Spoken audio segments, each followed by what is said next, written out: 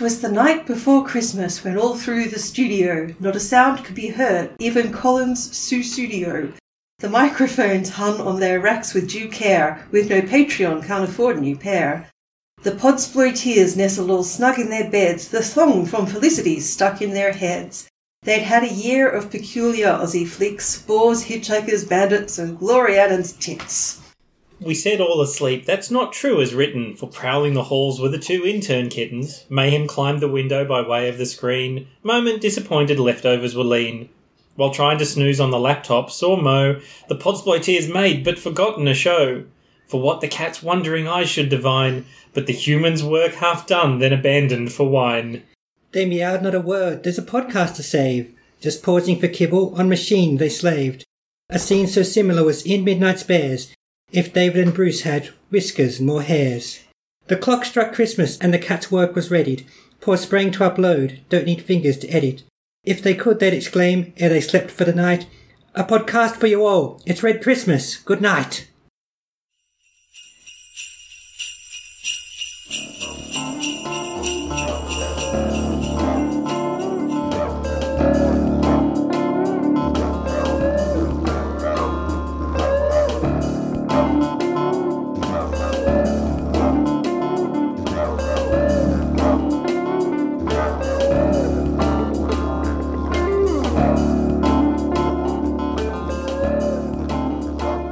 Welcome to Podsploitation, the Ozploitation podcast.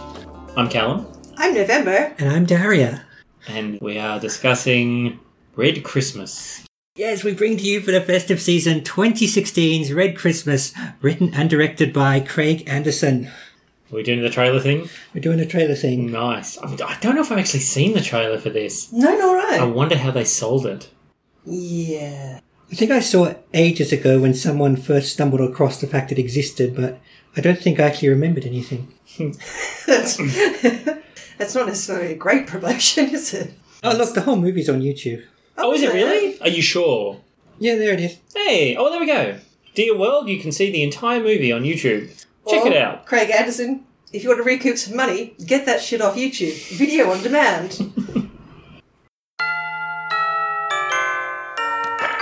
Hey, come on in. Oh, Jenny, my favorite sister. Hands in the oven, presents in 15 minutes. This year I thought before we opened presents, it would be nice if we went around and said what we're grateful for. Perhaps Peter could lead us in a prayer. This isn't a goddamn church. And here I thought this would be so easy. I know how hard it can be starting a family late in life. You're on the clock, buddy.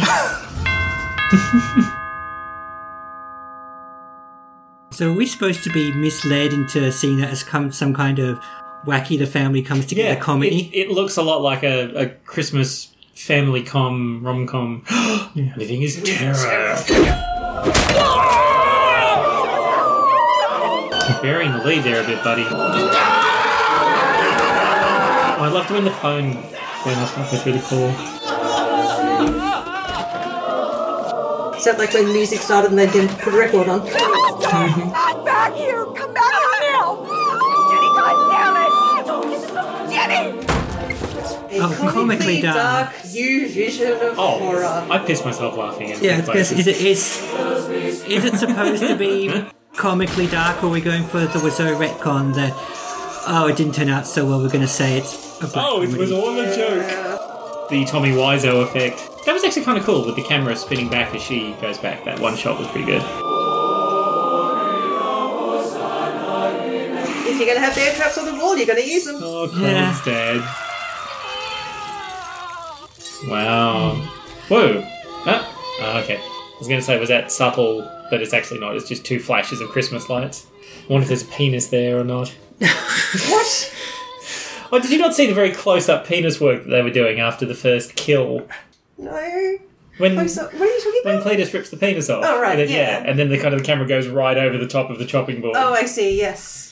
Knowing what we now know about Craig Anderson, I'm kind of surprised that there's no trailer voiceover. Yeah. I would have thought it would be a nod to the old 80s style of slasher films with this I guess you could probably just read the individual text as that kind of 17-testicle trailer voice. Yeah, true. Yeah. It's also possible he had little to do with the trailer because they often don't come directly from the creators. Yeah. And in fact, per burying the lead, at no point does that thing mention that someone's would-be aborted fetus has come back to kill them, which is pretty much the key thing. Was there an abortion subtext in this? I didn't get that.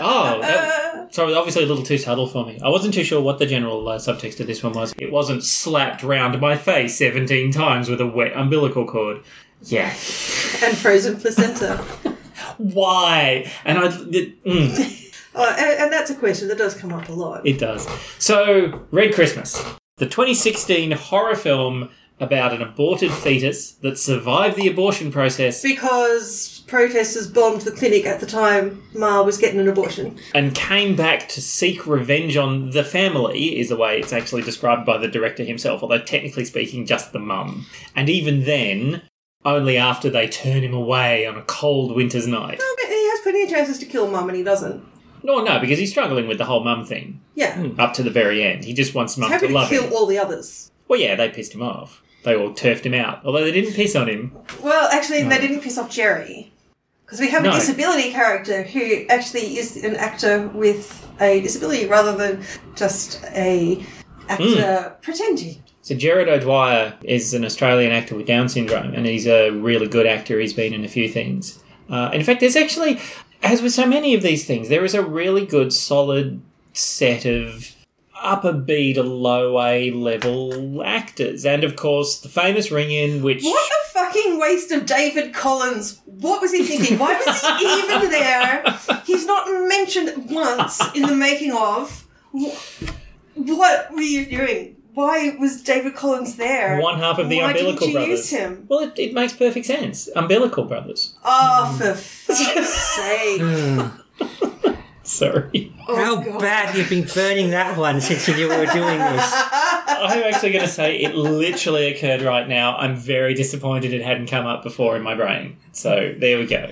The potted plot summary, the family, with the Dee Wallace playing the mother of the family and various brothers and in-laws and children, they gather for Christmas at a big old property in the middle of nowhere, and that Christmas morning a stranger comes to the door clad in rags and a big black cloak, tries to ingratiate himself with great awkwardness with the family, and eventually they kick him out when he tries to read about an incident at an abortion clinic. An incident was an attack on an abortion clinic, which was also when Dee Wallace's character, Diane, was having an abortion 20 years past, which... Of what looked like a 4-year-old child. Yeah, we saw the arm sticking out of the medical bucket, which That was not a baby's hand. That was almost a grown-up hand. which was just kicked into the corner. Well, that's obviously an hereditary thing, because the newborn in the end is obviously clearly 4 or 5 months old by that stage. But that's It's 3 months, actually, standard, generic kind of, you never see the muty-headed,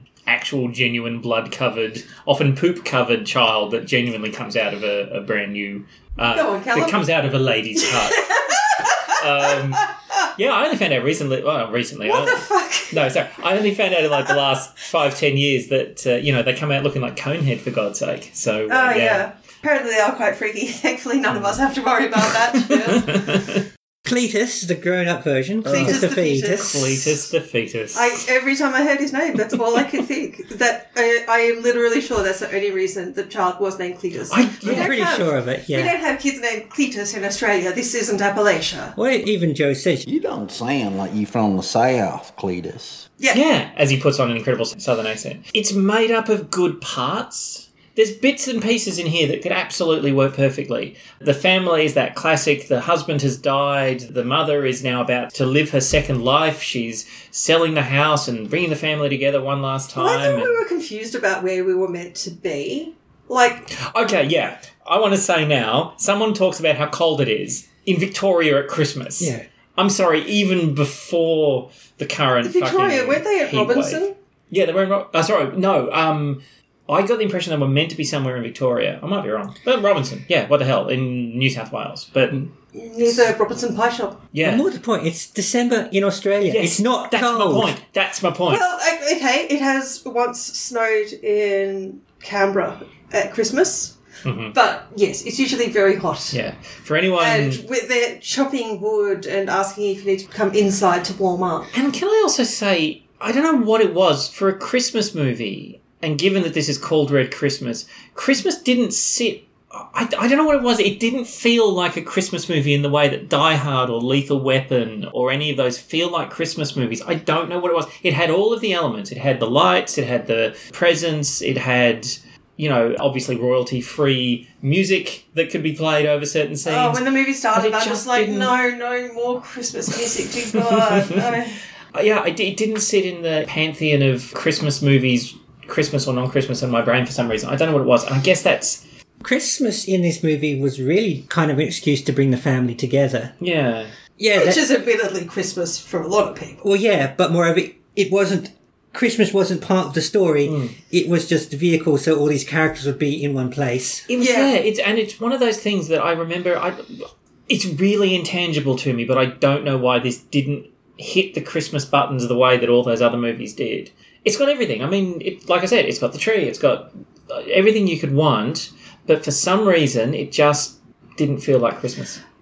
It's weird. There was a lot weird in this film. Time was really weird. Time was. So, the leg of lamb's in the oven. Yep. 15 minutes, let's go open presents. Well, we'll open presents in 15 minutes. Oh, I got the impression... I thought that the Christmas was like everybody coming down from the morning. What? Oh, no, that... Oh, yeah, no, you're right. Time is totally mucked up in this film. Yeah. So, the 18-month pregnant woman and her partner go off for a quickie. 18 months. She is so pregnant that cannot be a single child in there. That she is, and Well, it's 3 months old. and the position they It's a have globe. sex in, I think, would be really problematic when your bump So is this that big. So this is actually possibly the point we should mention. So there are two movies you should watch when watching this movie. You should watch the movie, and then there was a documentary called Horror Movie: A Low Budget Nightmare, which kind of tracks the making of this film, a la Heart of Darkness's, the following of making Apocalypse Now kind of deal. The theories of watching an auteur slowly dissolve. And towards the end, after he's got all the shots and he's actually making the cut, he takes himself away on a cruise to finish his work, and he actually does a showing in his cabin to Just two groups some of random people. he's met on the cruise. And- Come back to my cabin and check out my horror movie. And the it's first- yeah, we're not going to die from that. I Sure. know, right? Oh god, that's a really... they will make an Seriously, amazing plot. There is just this strange man on That a would cruise. be an amazing movie. I understand that Craig wants to make a sequel to this. No. He should make a movie about a guy on a cruise who lures people back to his cabin to show them a horror movie that then shows them how they're going to die and kills them. That would be actually is fucking far amazing. better than this film. Yes, he does have a sequel planned. It's Red Christmas 2, Coffin Birth. And just what I wanted to say very quickly was that one of the things he does is he shows a group of people, and he shows two groups, and the first group is that collection of sort of drunken Young people, 20-somethings. 20s, yeah. And they have the same thing. They have a big post-showing discussion about the mechanics and the logistics of Trying to have of sex with having someone that sex with pregnant in someone that position. who's pregnant with a meteorite. And then... Someone's assured me it can be done, or rather, they've assured me it has been done. Well, I mean, if you Apparently, it was imagine empirical testing. nice. I was going to say, if you imagine that it's not necessarily a pregnant belly, but just a large belly, by default it would have to be done many times. But don't you have to be gentle with when she delivers that day or the next day? So Well, that's more a problem of, I think, the story only is so aware of how births work. Well, I mean, that's the punchline to that joke, that famous joke about when the child's, the mother's on the table about to give birth, and on the bed about it's to give going to birth. be bad, and isn't it? No. Yes. And the little head pops out and looks at the doctor and says, "Are you my daddy?" And the doctor says, "No." And the head goes in again. And then the midwife Oh, puts her God. head around Yep, right. and says, "Are you my daddy?" And then then the father looks in and is like, "Are you my daddy?" Yeah. And then what you do is you tap somebody repeatedly on the forehead and says, "Fucking hurts, doesn't it?" Okay. For more research, go to X-Hamster or whatever. Oh yeah. I believe Pornhub is what the young people are using today. Like any of us would know what the young people are using. Ex-hamster, because you mentioned it on the other show. Oh, did I mention ex-hamster? Oh, for fuck's sake. I'm 120 years old. Yeah, when I went on to it was all like, do you mean ex-hamster like former hamster? Oh, that's... Is that what you're saying? I don't remember this, but I don't think I know what ex-hamster is. Ex-hamster is Ex-hamster is to Pornhub what Alta Vista is to Google. Ex-hamster was one of the first... Does it still exist? Yeah, it's still there. But fucking Pornhub, they know what they're doing. Well, I suppose Are you looking up how to do it with like a super pregnant lady? Is that what you're doing now? No, I'm failing to write hamster, apparently, so I'm just going to put that down. Yes. Anyway, Cletus takes exception to the family booting him out and just decides, oh well, time to do a bunch of murders. Yeah. So here's my first question. All right.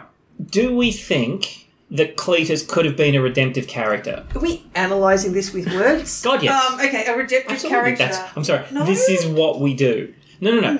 No, we mock. So here's the question: in the universe of the film, and one cat has now just sat on the other cat because that's what they do.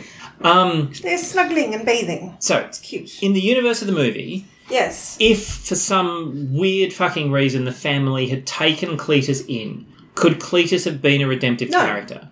Would he have gone on the psycho killing spree anyway? Do you reckon? Well, yes. See, because this is... Well, the thing is, he's plainly not emotionally stable because someone says, get out of my house, and his reaction to that is to kill all the people. Yes. Also, But- how did he get to the house? This is the other thing, you're right. He has very low mental capacity. I mean, obviously wouldn't have survived whatsoever.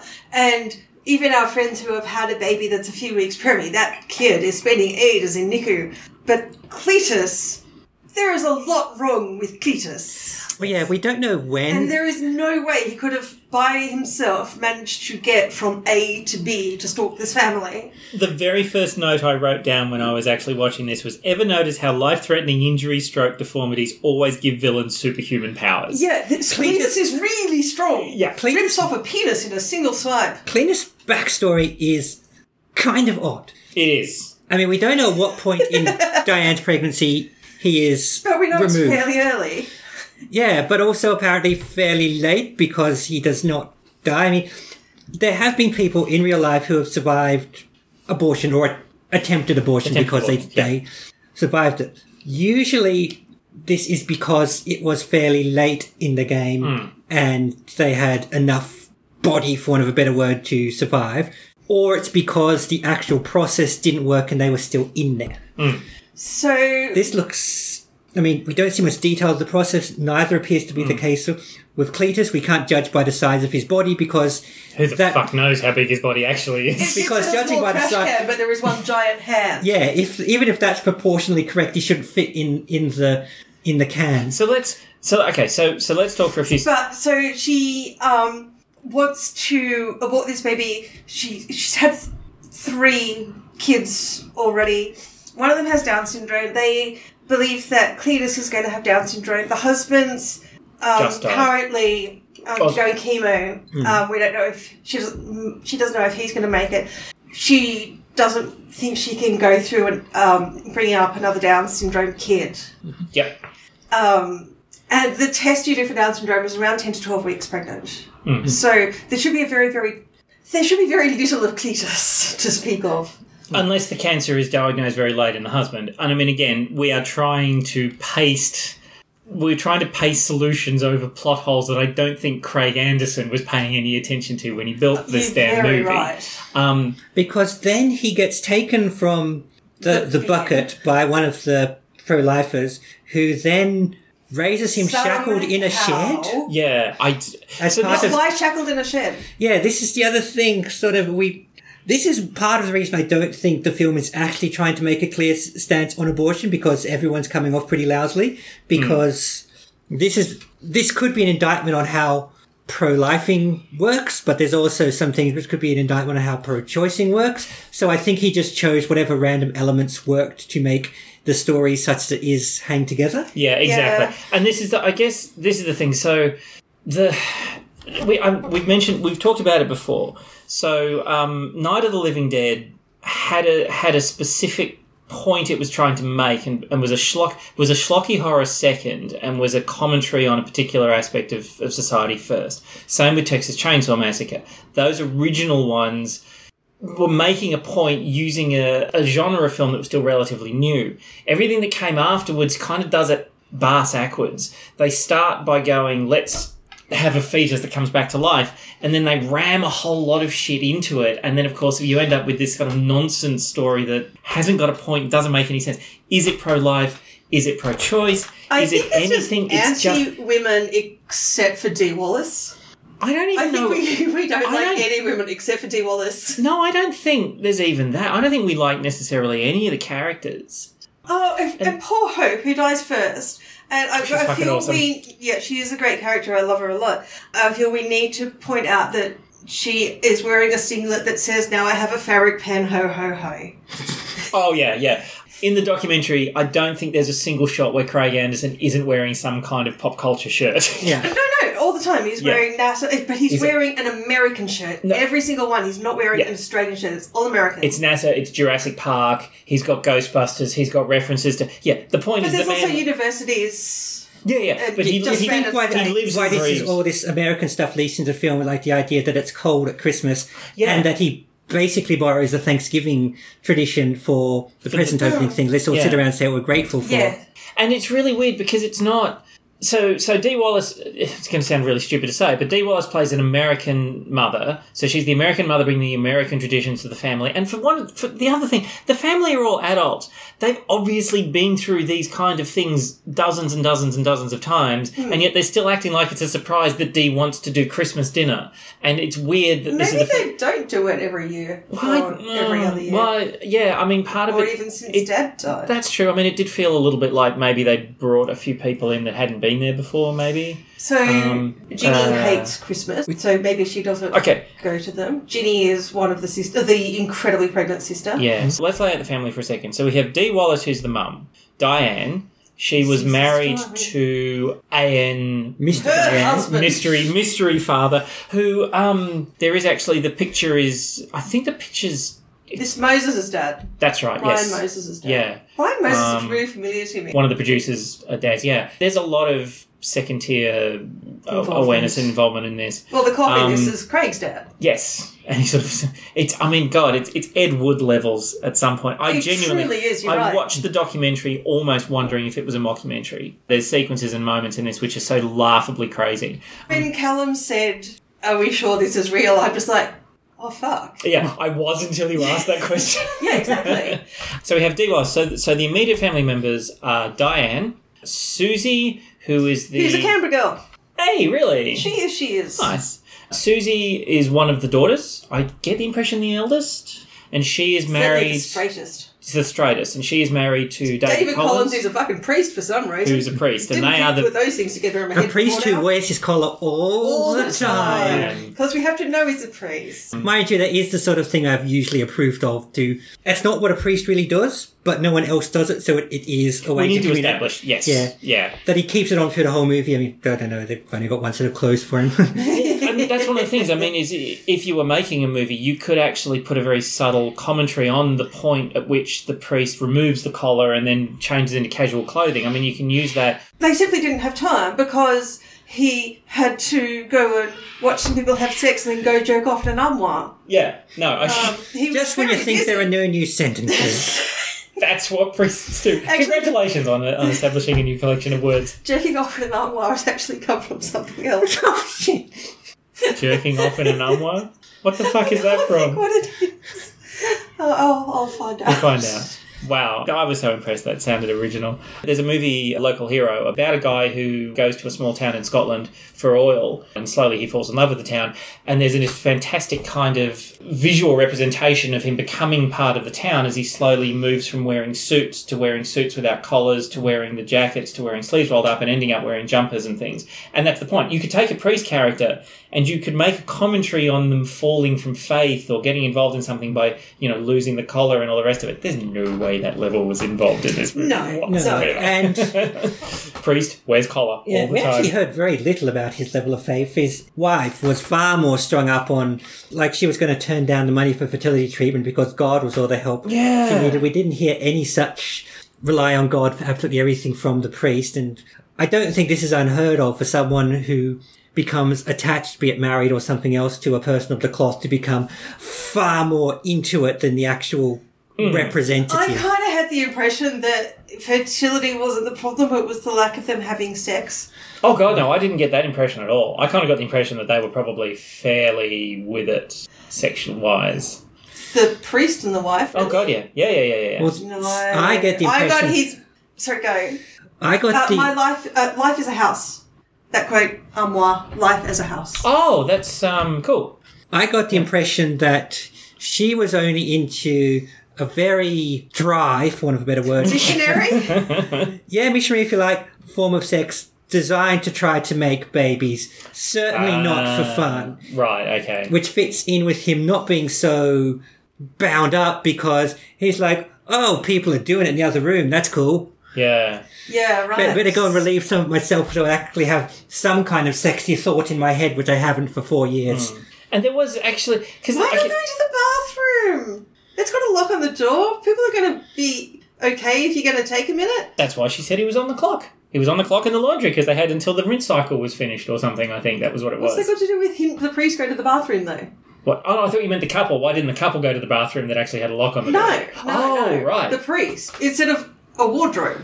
Well, he went to his bedroom. I mean, you'd like to think hey, it's bedroom. relatively... Well, But the one person who doesn't want to find him, the one person he most doesn't want to find him Is is his the wife. one person who will come into the bedroom. That's true. After he does.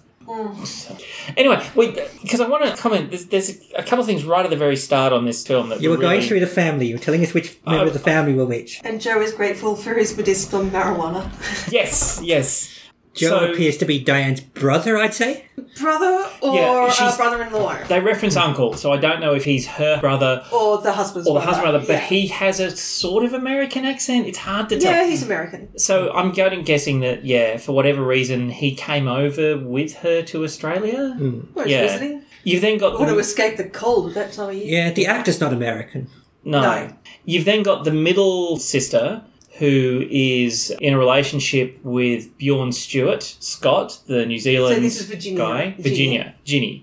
And so, that's a really good point. So your family consists of 3 daughters and 2 sons if you include Cletus. So they've had... Jerry. Yeah, Jerry would be the first son. Oh, That's sorry. what I'm saying, Sorry. I totally misunderstood what you're saying. What? Yeah, you misunderstood 2 Yes. as double 1. Yeah, okay. Yeah, Hope appears to be very young. Like, Yeah. I think she is Well, she's just post-Cletus. finishing high school. Yeah, so I think Yeah. she... Or escaping In fact, from. yeah, so she's probably finishing high school early, so she's probably very young. So that's what... Post-Cletus. So I'd if she's say. post-Cletus, then they were obviously... Well, they say Cletus is 20 years ago. Yeah. So- Yeah, she's in her late teens. Yeah, she's Yeah. talking about leaving high school. New It South sounds... Wales High School, so 17, 18 years. Yeah. And it's interesting because in the early drafts of the film, she was referred to as Cutie Pie because it's one of the sequences where the family... Where This Craig... is fucked Okay. up. So the documentary shows Craig Anderson sitting with his parents around... Yes, 100%, but can we have a discussion about what we thought of the director before we get to that? Because I'm just wondering how our thoughts changed from watching this anti-abortion or anti-women movie to when we saw him as a person in the making of. I've not planted my flag a lot on this. Don't get this being an anti-woman movie. I don't think it's any more anti-woman than any other mainstream movie made by a guy. I think it might... No, that's what I'm saying. I think it might naturally have become that, but I don't know whether you're saying that Craig was consciously making an anti-women movie. Oh, no, probably not. Oh, right, okay, cool. No. Sorry. I thought you were... That's what No, Neville no, was no, saying. no. Let's talk about the product we saw before we saw behind the product we Right. saw. Oh, I see what you're saying. All right, cool. Dario, I think you were saying, like, you thought something about him, but then watched the making of, and your thoughts changed. Was I imagining that, or was that a discussion with Callan? That was me. So basically, I got to the end of this movie ready to shit all over it. I'm not going to lie. I actually sent to Daria after I watched this movie. What did you say? I sent this message. Where the fuck do you find these things? In this Okay. case, by Googling Christmas and Ozploitation because I thought it would be good to have one of them. I was actually really pleased that I saw this referred to as an exploitation movie in various places. I think that was quite cool. So this is what I sent to Daria. I said, "Oh my god, have you got a copy of the doco they made about this?" Laughing. Daria's response was, "No, sadly, at the time we hadn't got one. We have one since." And then she said, "Yeah, it's very ... well, isn't it?"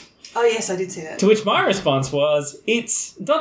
amazing. This thing is more tonally schizophrenic than a trio of musicians playing Abide With Me at a state funeral on butt kazoos, and they're in blackface." Oh, I read that and I was waiting for actual blackface. Because the colouring in this movie was terrible and they were often green. So this is, well, yes. Except for the pink room. And there was the blue room as well. There was a blue corridor. Oh, there was a blue room. Because this is the thing that really... There are two significant issues that come up in this movie. One of them is the discussion about abortion, whether it's right, pro-life, pro-choice. The second is a discussion about disabilities with Down syndrome. And in fact, I'm going to say, very quickly, there is an incredibly powerful sequence in the documentary you should watch, if you do decide to watch this at all, with Gerard O'Dwyer actually channeling method style to get into sing. They are deep, deep things to talk about. They're not... Here is an aspect of society and I want to make a commentary on it. These are deep things. And holy fuck, a slasher movie is not the way to have those conversations. Because fuck me. I was watching this and I was going, wow. But what was this movie for? I don't know. I genuinely don't know. See, any thought I have on what it was for comes from the documentary rather than the actual movie. And that's it. The movie delivers nothing. I want to make a film. I want to be a filmmaker. Yeah. I want to be a filmmaker. Me. I want to be a filmmaker. There's no, this is a story I want to tell. Yeah, and that's the point. There's no, it's not even, I had this idea. But the only time he talks about the film, he talks about being a filmmaker, but the first time he talks about a film, he's like, yeah, I made this stupid film about an aborted fetus who survives. And he recognises that. He laughs at his own... There are points when he's genuinely pissing himself laughing at his own concept. And that's the thing. Documentary aside, I got to the end of the movie and I was kind of punch drunk. I'm like, what am I meant to take from this? What am I meant to take from this? Super strength and how do you split a person in half? And a foot fetish. Oh, wow. Okay, sorry. Yeah, that's... Or we can talk about the physical limitations of the ability of... That's superhuman character. It's superhuman villain. Too many feet. Combined with made of plasticine for poor Hope. Any feet is too many feet as far as you're concerned, though. Well, that does depend on the angle, but yes, usually. No, you hate feet. I do hate feet. I agree completely. Yeah, it's a good thing we're not doing the Tarantino retrospective. Well, no, but all the bodies, you don't see the body lying on the ground. You mostly just see the feet. In shoes, out of shoes, doesn't matter. Like, I did actually wonder, there was a couple of points. Oh god, there was a sequence, at the end of the movie when Dee Wallace is killed, again, the feet, you see them. But when it goes to the next scene, the feet there, her feet are like a foot lower, so to speak. So actually, that was a really good point, because there was a moment, it's interesting, I don't know whether either of them have admitted to it, but the point has been made that both Quentin Tarantino and Joss Whedon may have legitimate foot fetishes. Yeah. To the point they really do close-ups on feet in their movies and their films.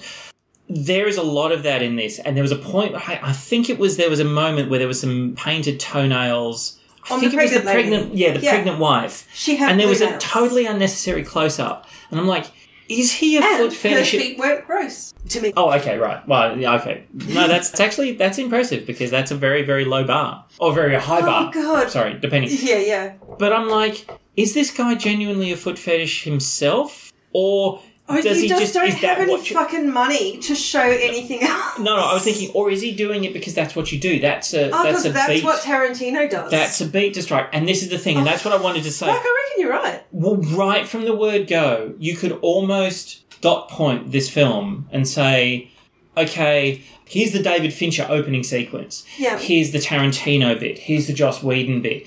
And you could sit and you can watch the film and go, these are the slow motions. These are the angled shots. These are the...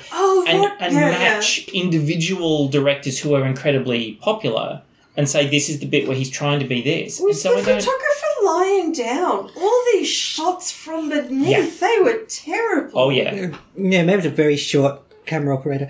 I think they were just sitting down. But another thing about feet, and this goes to what Callum says about this is how things are done, is especially back when you didn't show gross stuff in movies. Yeah. Still unmoving feet, or hands, but often feet, or a good way to show this person is dead. They are not Yeah. standing, their feet are not moving. Yeah, there's The rest of foot it- hanging out of bath. The rest of their body's out of shot. We don't have to hire the real actor back to just lie Yes. there. Yes. Point.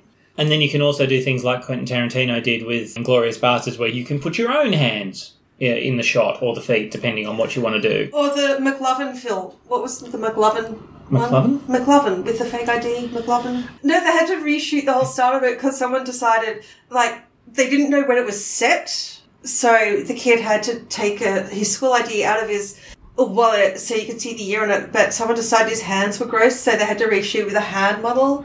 Yeah, that's the thing that happens. Super Being bad. gross. Super bad.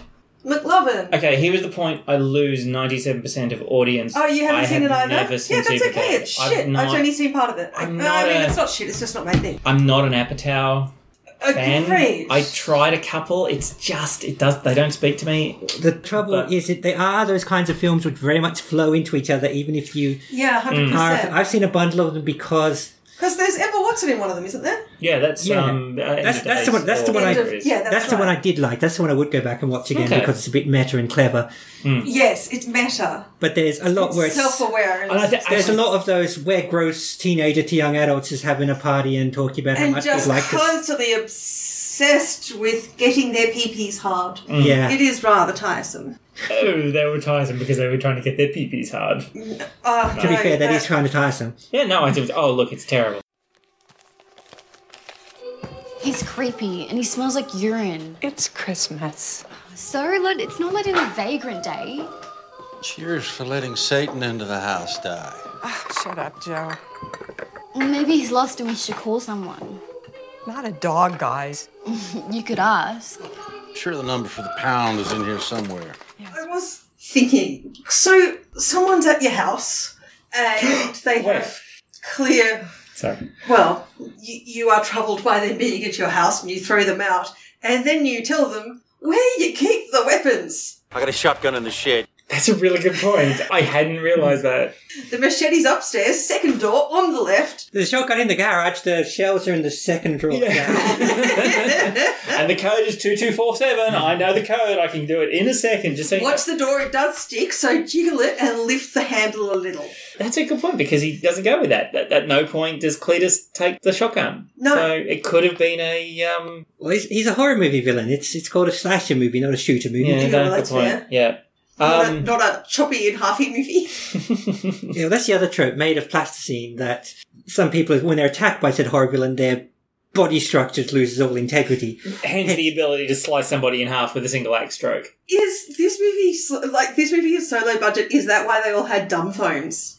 No. I realised that. Go, All 2016. all of them had smartphones except the priest. No, that's not true. No, they did. They did? They did. They all did. And Well, it was... why didn't they Google how to deliver a baby? that hadn't occurred to me, but I would have, in the spur of the moment, after everybody else has died, I'll give them a bit of leeway on maybe there's a... You let get me pretty Google that for you. focused on delivering the baby, which is something that is going to have to be done. Yeah, you'd think you'd Google up how far dilated. Wait, what does that mean? Oh my god. Because that's actually really weird. I was going to ask, that was one of the things that I noticed with Peter, because they say, do you have so-and-so's number? Do you have Joe's number? Yeah.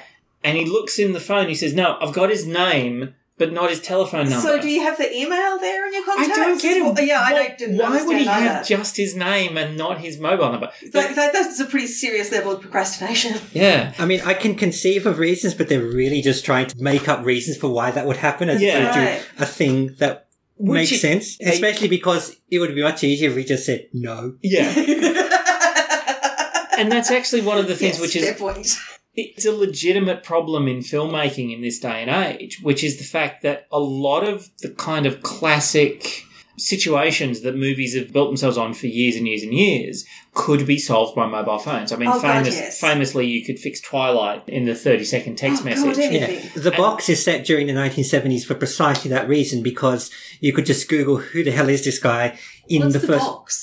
Oh, it's supposed to be a creepy thriller film, but it's done by that Southland Tales guy, so it completely goes left field somewhere partway through.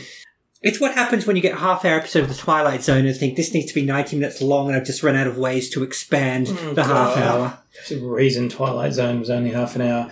But same thing, they could have just killed the whole story within a minute. Someone would have posted on a message board, don't take a box from this guy because this and this and this will happen. Right, yes. I'm going to call it now. I think it's lazy fucking writing. And the reason I think that's the case is I watched The X-Files. I'm not going to say I grew up on The X-Files. I was already in my late 20s when The X-Files came out. No, you weren't. Yeah, I was. Anyway, my point being, that series revolved around mobile phones. Chris Carter owned it. He had them both have mobile phones, and there are very few episodes where, oh no, there's no signal. There's less signal in movie fucking world than there is in semi-central Australia, for God's sake.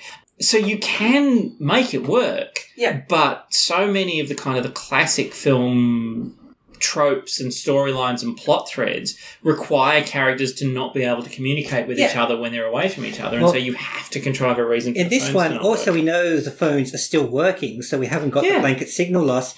So when the sheriff comes, when Craig's dad as the sheriff comes and dies, they could say, let's call the police and tell them a police has been killed. Yes. Which will probably make them send more police. Many police. And for what it's worth, there are more police, and many police happen in the end. And I was going to give Craig props for that, because I loved the fact that they didn't just cut to the phone and go, no signal, and then throw the phone away. They made the call. They got the police. He actually used the fact that the property itself was remote as a way of bypassing the concept of, we can't immediately get help here because Cletus killed the lights. So Cletus killed the power. I was very disappointed they didn't end up being a kind of an almost Benny Hill version of them, one turning the power on and the next turning him off and then turning it on and turning it off. That's fucking hilarious and I would love that. But Joe managed to turn some power back on, but it only affected coloured lights. I don't get why they didn't turn the rest of the lights on in the house. No, not at all. That does actually make sense to me. Oh, really? It is a bit, I am making sense what happened in the movie. Yeah. Because it could be... Because people know their way around the house and the intruder doesn't. It could be that whatever Cletus did to cut the power balked something. Blew some fuses to the main. Yeah, and only the plug-in lights, which would be the coloured Christmas lights, could come back on. The main lights did not. I'll give that has happened in houses I've been in, so I'm prepared I'm prepared to give them that. I don't know if I'm just apologising for Craig Anderson again, but it does actually fit. Yeah, so I'll give Craig some props for not just, oh my God, there's no signal, we're in the middle of nowhere. Well, in fact, they did use the phones creatively. Yeah. The location thing. I need to distract him. Christ. Okay, I've got it. Do you have Joe and Scott's numbers? Joe and Scott, yes. Okay. I want you to call a different cell number, including mine, every 30 seconds. Okay. All right, I'm going to hide him around the house. Keep this son of a bitch busy, okay? All right, okay. And that's the thing. How did you get that? Okay. Because, so we had Dee Wallace. She was going out to... What was she going out to take? She was going out to take the lattice off the outside of the house because Cletus was climbing up the lattice. Yes. Took 3 phones with her, to which all the priest had the phone number of, and said, call them every 30 seconds. I'll hide them in different places. But all they seemed to do was scare the shit out of her herself. No, Well, the idea was to mislead him as to where they were. It just kind of didn't work out that way. And she forgot to pass her phone. Well, actually, that was a really weird one, is that... Because you could have just gone out to the yard, quick, want to cross... I kind of got the impression that she was burying them. She was putting them in pop lanes, but she was putting them in pop lanes round the house. And then I don't get why she wanted him to call her phone... Because that was one of the ones being planted as well. Well, no, because she was always going to keep it with her. Oh, was she? Well, that was the thing. I don't know. That's... Craig, help us out here, buddy. What were you trying to say? Because she came out with 3 phones. Yes. And she asked him whether he had all the numbers. Phones of the previously deceased. And the idea was to be distractions. Plant one here, plant one here. There's no way she's going to get rid of her own phone. So I don't get why Peter was going to call her phone to begin with. Yeah. And then you hear him at one point going, come on, pick up. So he's obviously trying to actively call her now. Yes, but the plan was never for her to pick up. The plan was to plant those phones as distractions. So I've just realised we've talked about the literal opening credits and the final denouement. Should we discuss the way the start comes to the end? But those scene where Dee Wallace dies and leading up to that is so confusing. Oh, as opposed to all the rest of the movie that just sort of follows a nice... But you can kind of work out what's going on in other things, but like that and just the, 30 seconds leading up to whatever, it's just, you don't know what's going on, what's coming from where. Do you want to hear my dodgy theory on this? I do, Callum. And so do the listeners. Okay, Craig, I now really money. kind of like you. I know, it feels so bad to be shitting on a living person. Post the doco, I feel for what you were trying to do. I kind of cast you in a bit of an Ed Wood character. I think Craig has aspirations of Shakespeare. That makes so much sense. Everybody had to die. This was a tragedy. Oh my God. Everybody had to die. I think there was no reason why Diane had to hang herself. I mean, it's a Christmas movie, and here is a guy, deeply involved in pop culture. He could absolutely have made Diane do John McClane out the window. Oh, now I need him to have his own Wikipedia page so I can see if he studied literature at UNSW. And the reason I think that is because there was so much reference to Jerry's character being all about Shakespeare. There's actually a Shakespeare poster hanging up in a wall in one of the rooms. I think it's Jerry's room, but I don't... It must be Jerry's room. Also, Jerry does quote Shakespeare through it. And yet, instead of making Diane the Gremlins' mum, for want of a better word, the mother that works. Sort of presented all this just goes fucking hardcore, she intentionally kills herself. And I think it's a nod to... Hamlet. I think it's everybody has to die. Wow. And did she intentionally kill herself? Well, that's the thing. She could have. This is the confusion of that scene. Those scenes. What happens is she survives the attempt by Cletus to choke her with the chain. Yes. And then you can remove the chain if you want. Yes. She chooses to not, and she leaps out the window. Someone tries to strangle you. And then leaves you. If you're still alive, you take the thing that's choking you off your neck. Yeah. So the reason that she then kills herself by throwing herself out the window... Or was it that's the only way she knew she could kill Cletus once and for all? No, she can absolutely wrap it round her arms and jump out John McClane style and fucking take him out. There was no reason why it needed to be round her fucking neck. Yippee-ki-yay, mother aborty. Except... melodrama. Wow. Yeah. I think. Sure. If she was feeling, my read on that. I mean, if she was feeling bad about killing Jerry, you'd think there would at least be a bit of cooling off period before she made that decision. Yeah. And she absolutely projects the killing of So was it suicide? Jerry. A murder-suicide? It was suicide. I got that. Sorry, I absolutely I didn't. got that. I just got confusion. Oh, she was kind of sort of wrapped around. She was going to jump out and it was all... She was just so frenzied she forgot a chain was around her neck, basically. Yeah. I don't know, yeah. No, so she would not be the first horror movie character... I mean, let's not lay this entirely at Craig Anderson's doorstep. She would not be the first horror movie character to not take a simple step that would prevent their own death. No, absolutely. What's the movie where the heroine stabs herself and kills the villain in the process, and they end up... Where does she stab herself? Through the stomach? Through the stomach, with a spear, and they end up dying together. Oh, is that the one on a boat?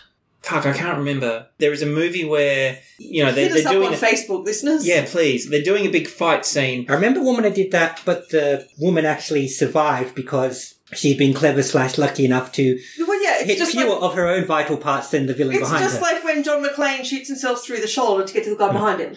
I think, actually, I don't think it's a female character doing it. I think I might be remembering Ravenous. I have a feeling... No. Ravenous is when they hug each other in the... No, Ravenous is when they hug each other in the bear trap.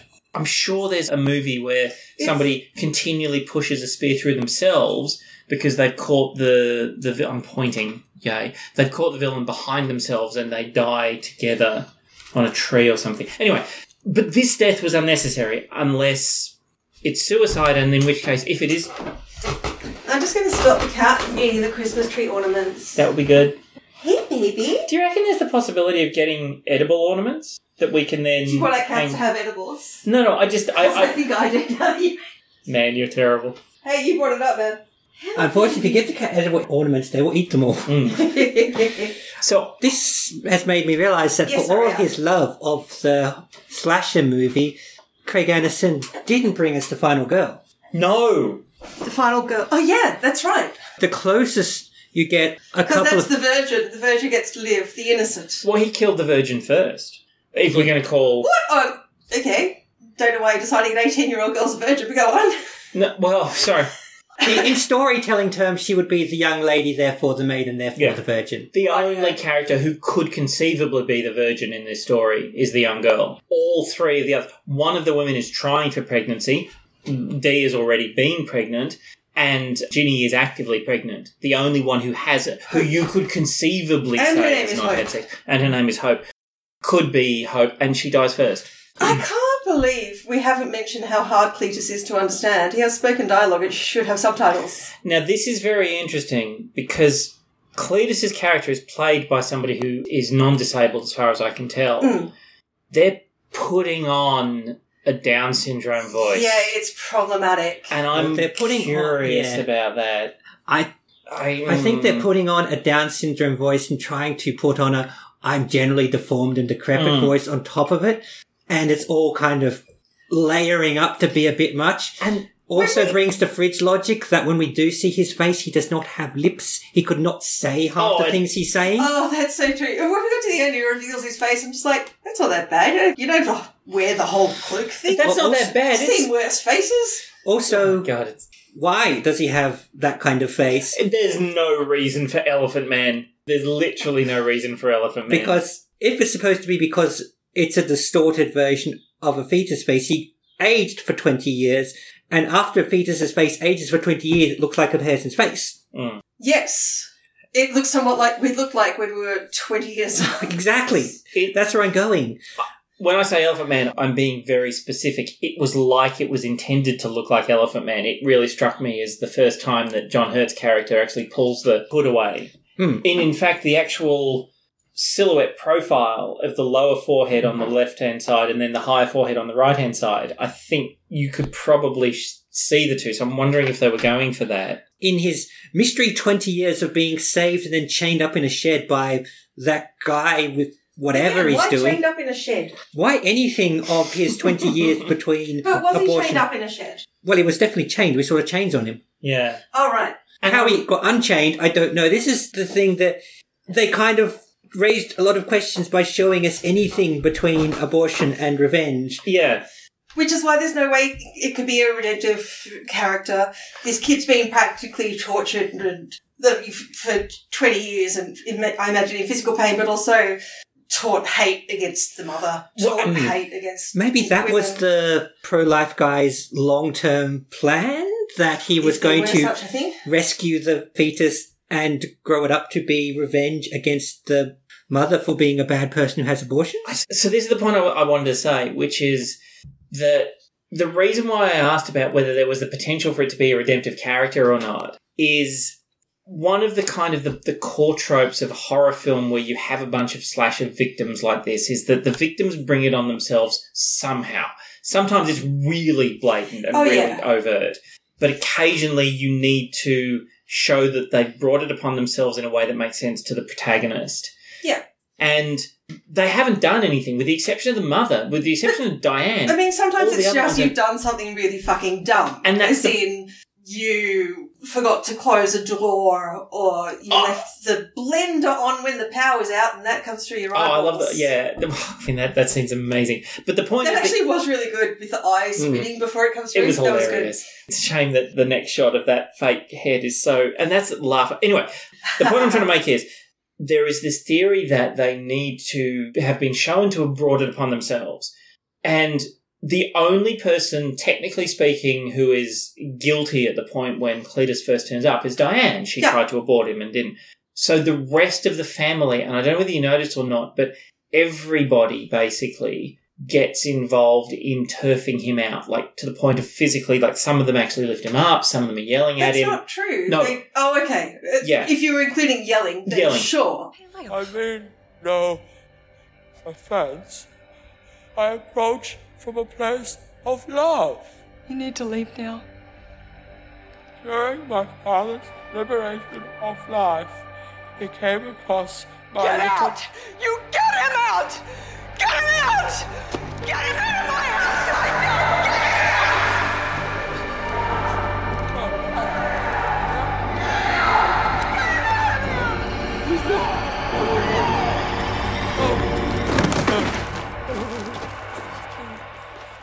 got a shotgun in the shed. You come back and I'll use it. Don't you ever come back!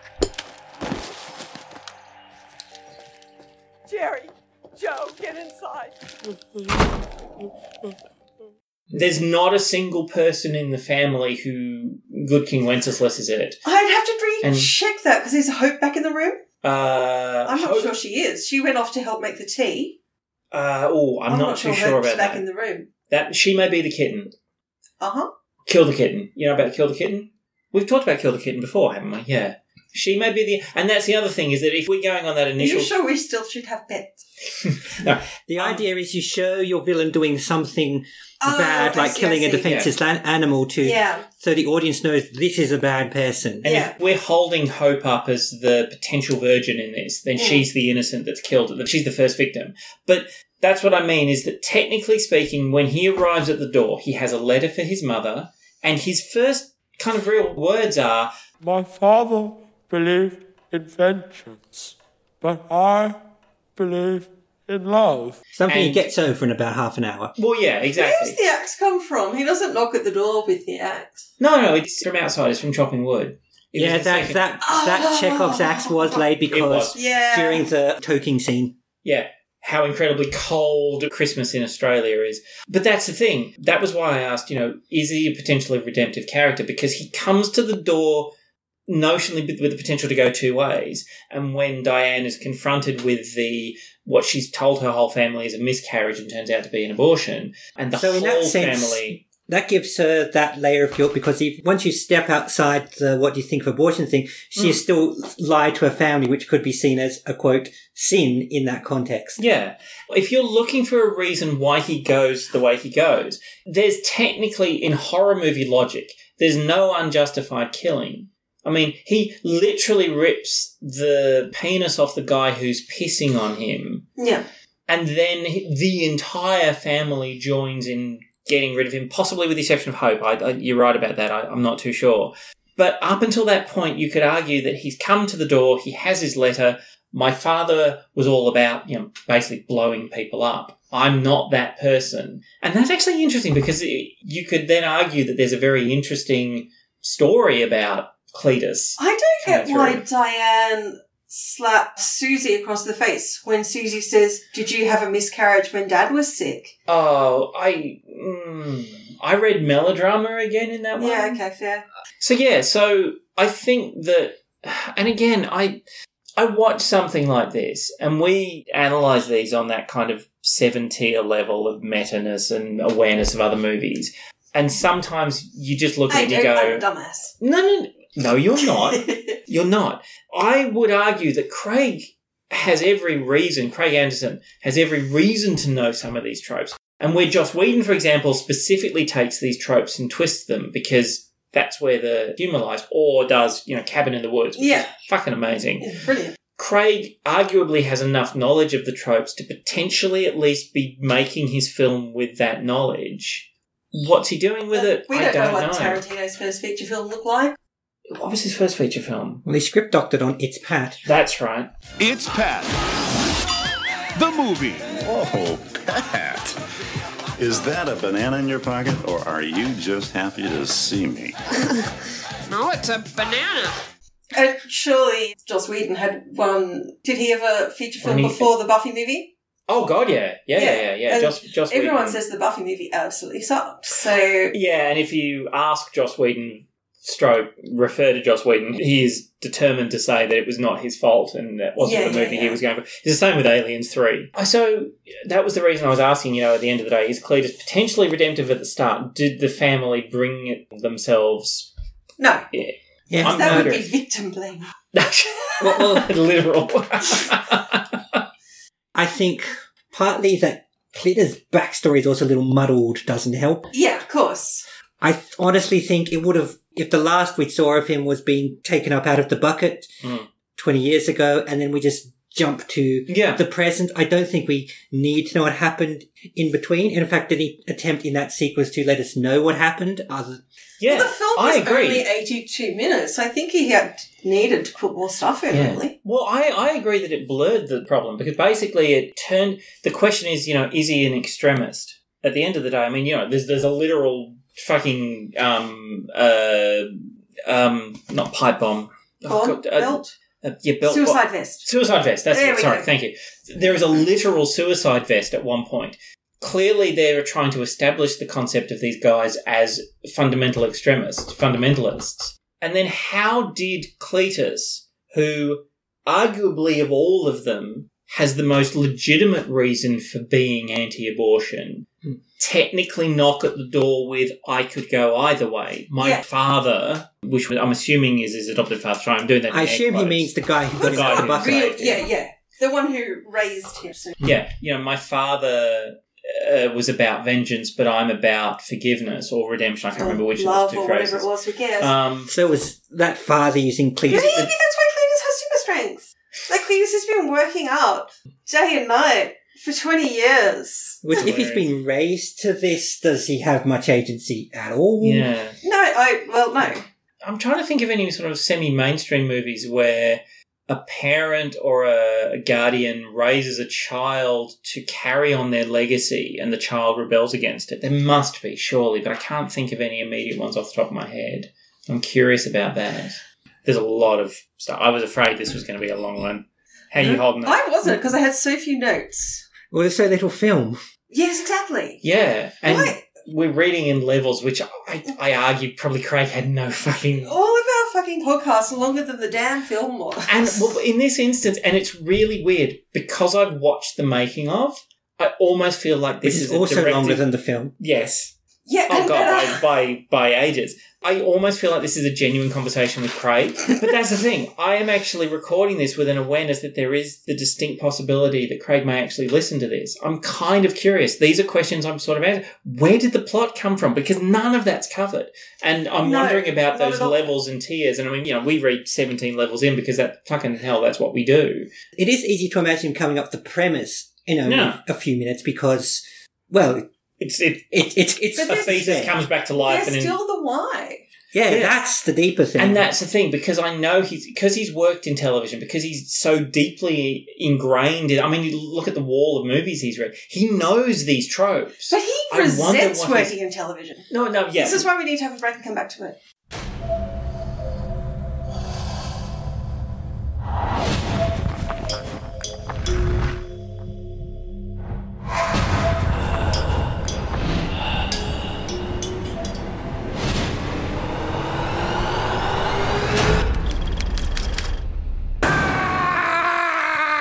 Cut.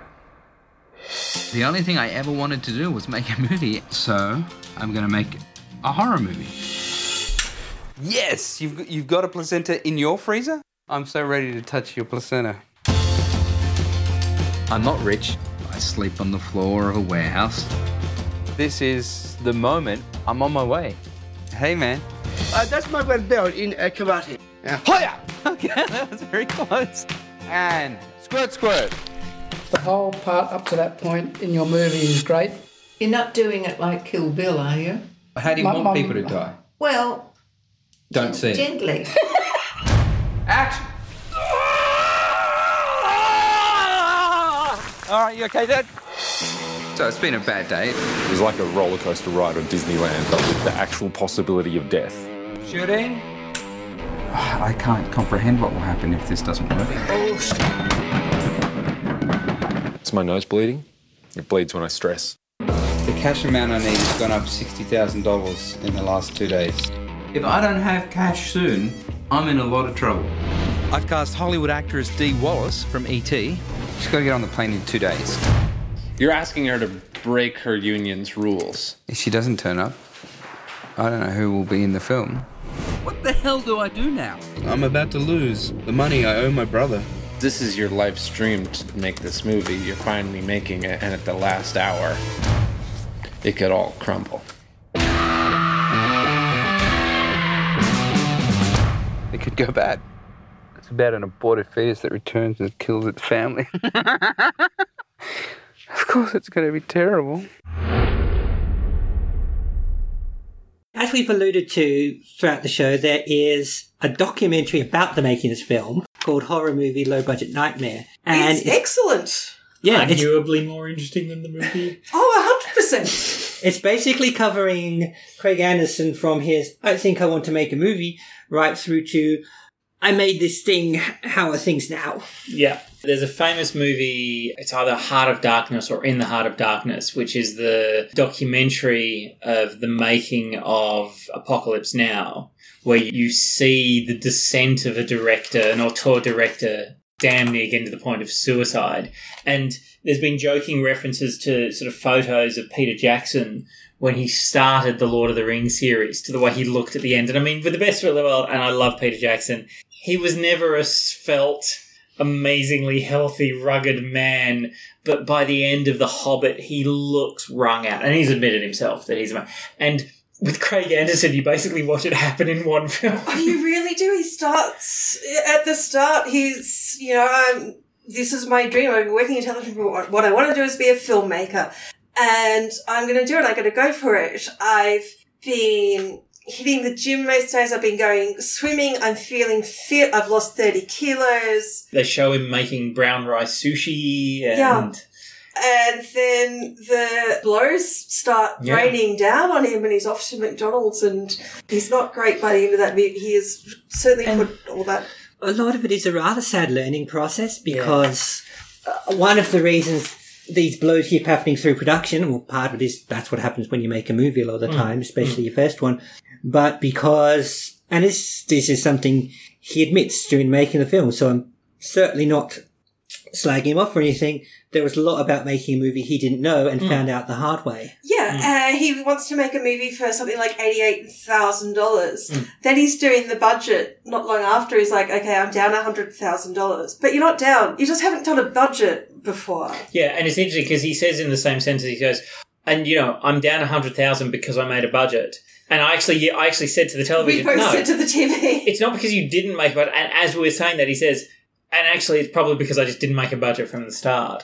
And this is interesting because we don't know how to make a film. We critique them, we look at them. We're not, I like to think we're not, yes, we give star, stroke, back, stroke, toaster, stroke, horn ratings at the end of each episode.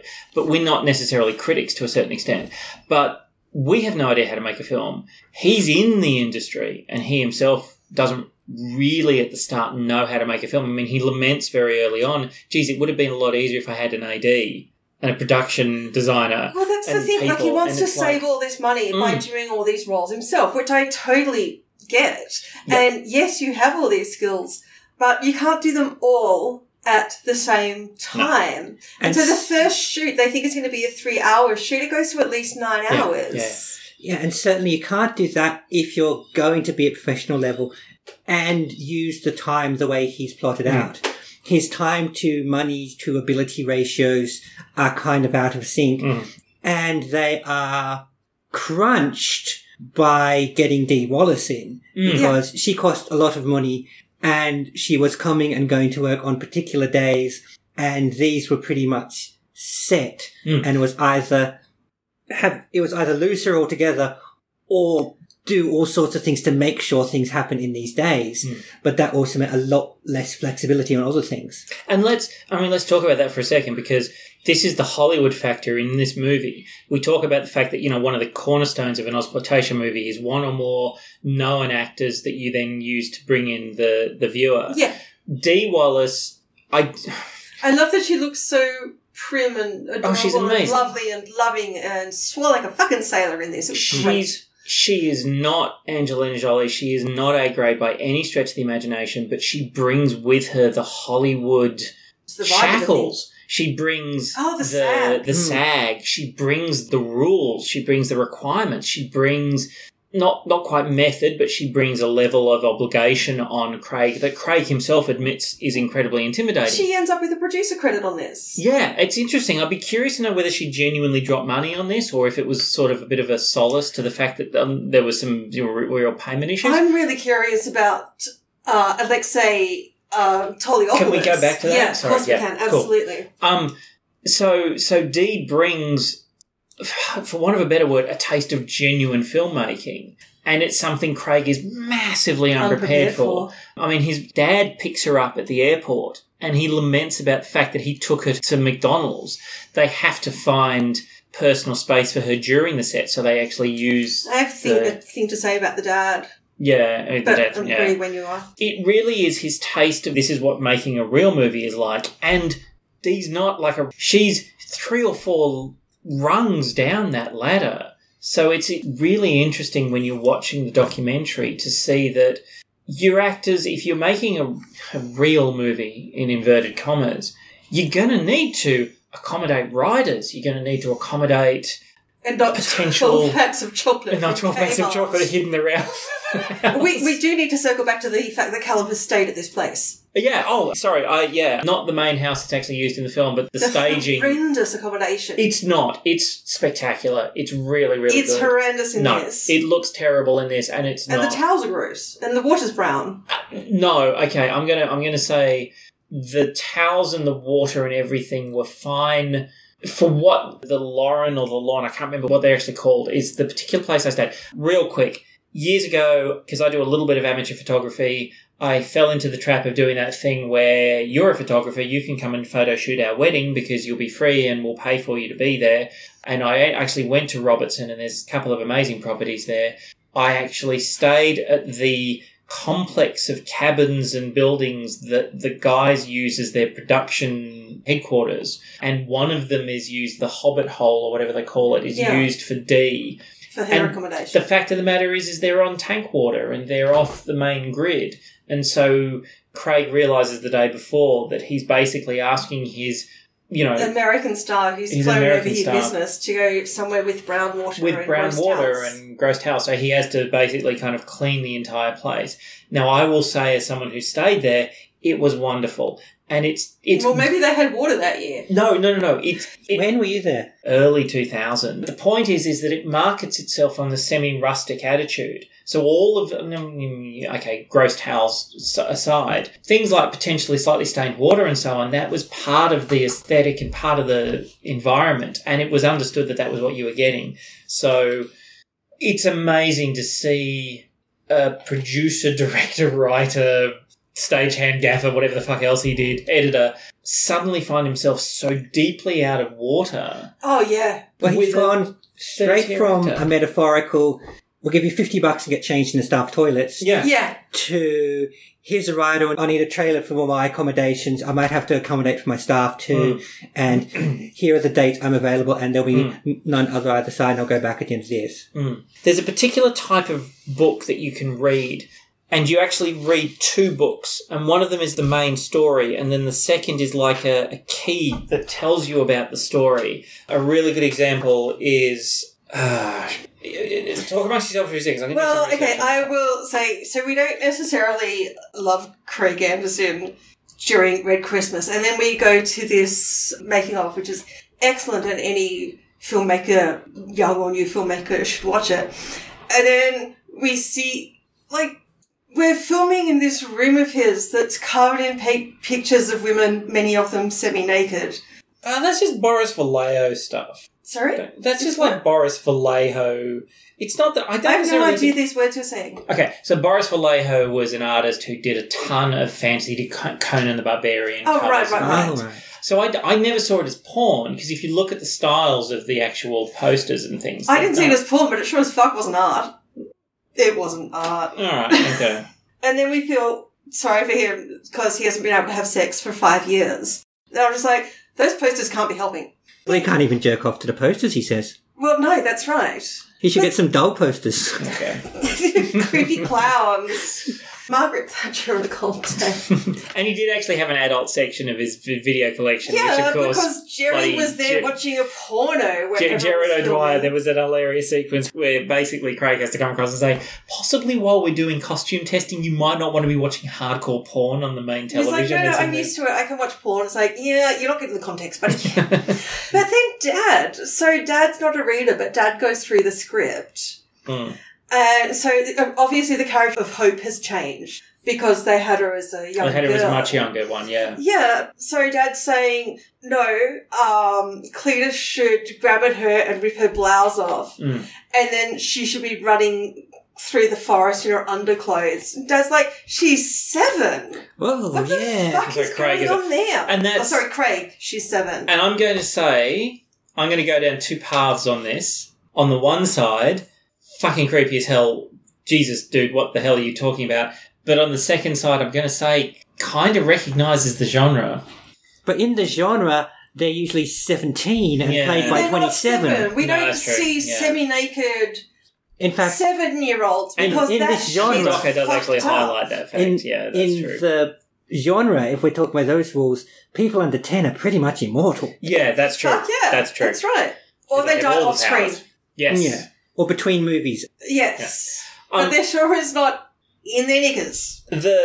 Yes. What I was actually trying to say, there is a particular thing called a Romana Clay, which is spelt Romana Clef, but it actually, according to this, is Romana Clay. And say that I'm not too sure about the pronunciation because I've only ever... Oh, the way November's read reading it would make a great burlesque name. Romana Clay. Yes, excuse my writing. And basically, it's the concept is it's a novel or a story with a key, and the idea is you read the story, you get the main plot, and then you read something else, and it's the key to understanding.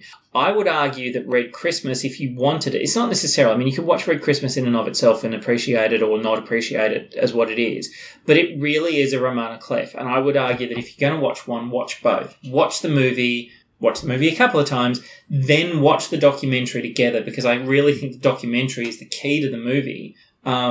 I watched it like a sandwich. I watched the film, then I watched the documentary, then I watched the film again, having learnt things from the documentary. I never got a chance to watch the film the second time, and I feel like I missed something. How did that play out? Was it interesting? Did it work? Yes. I didn't think it needed the second watching, to be honest. What's that? I didn't think it needed the second watching. No, but I would. For me, on the second watching, I could take what I'd learned of the experience of the process of the people from the documentary and go, what was happening when this was being made? I mean, if nothing else... Like geopolitically? Oh, no, between the people. Oh, right, okay, right. Wow, that was a deep dive.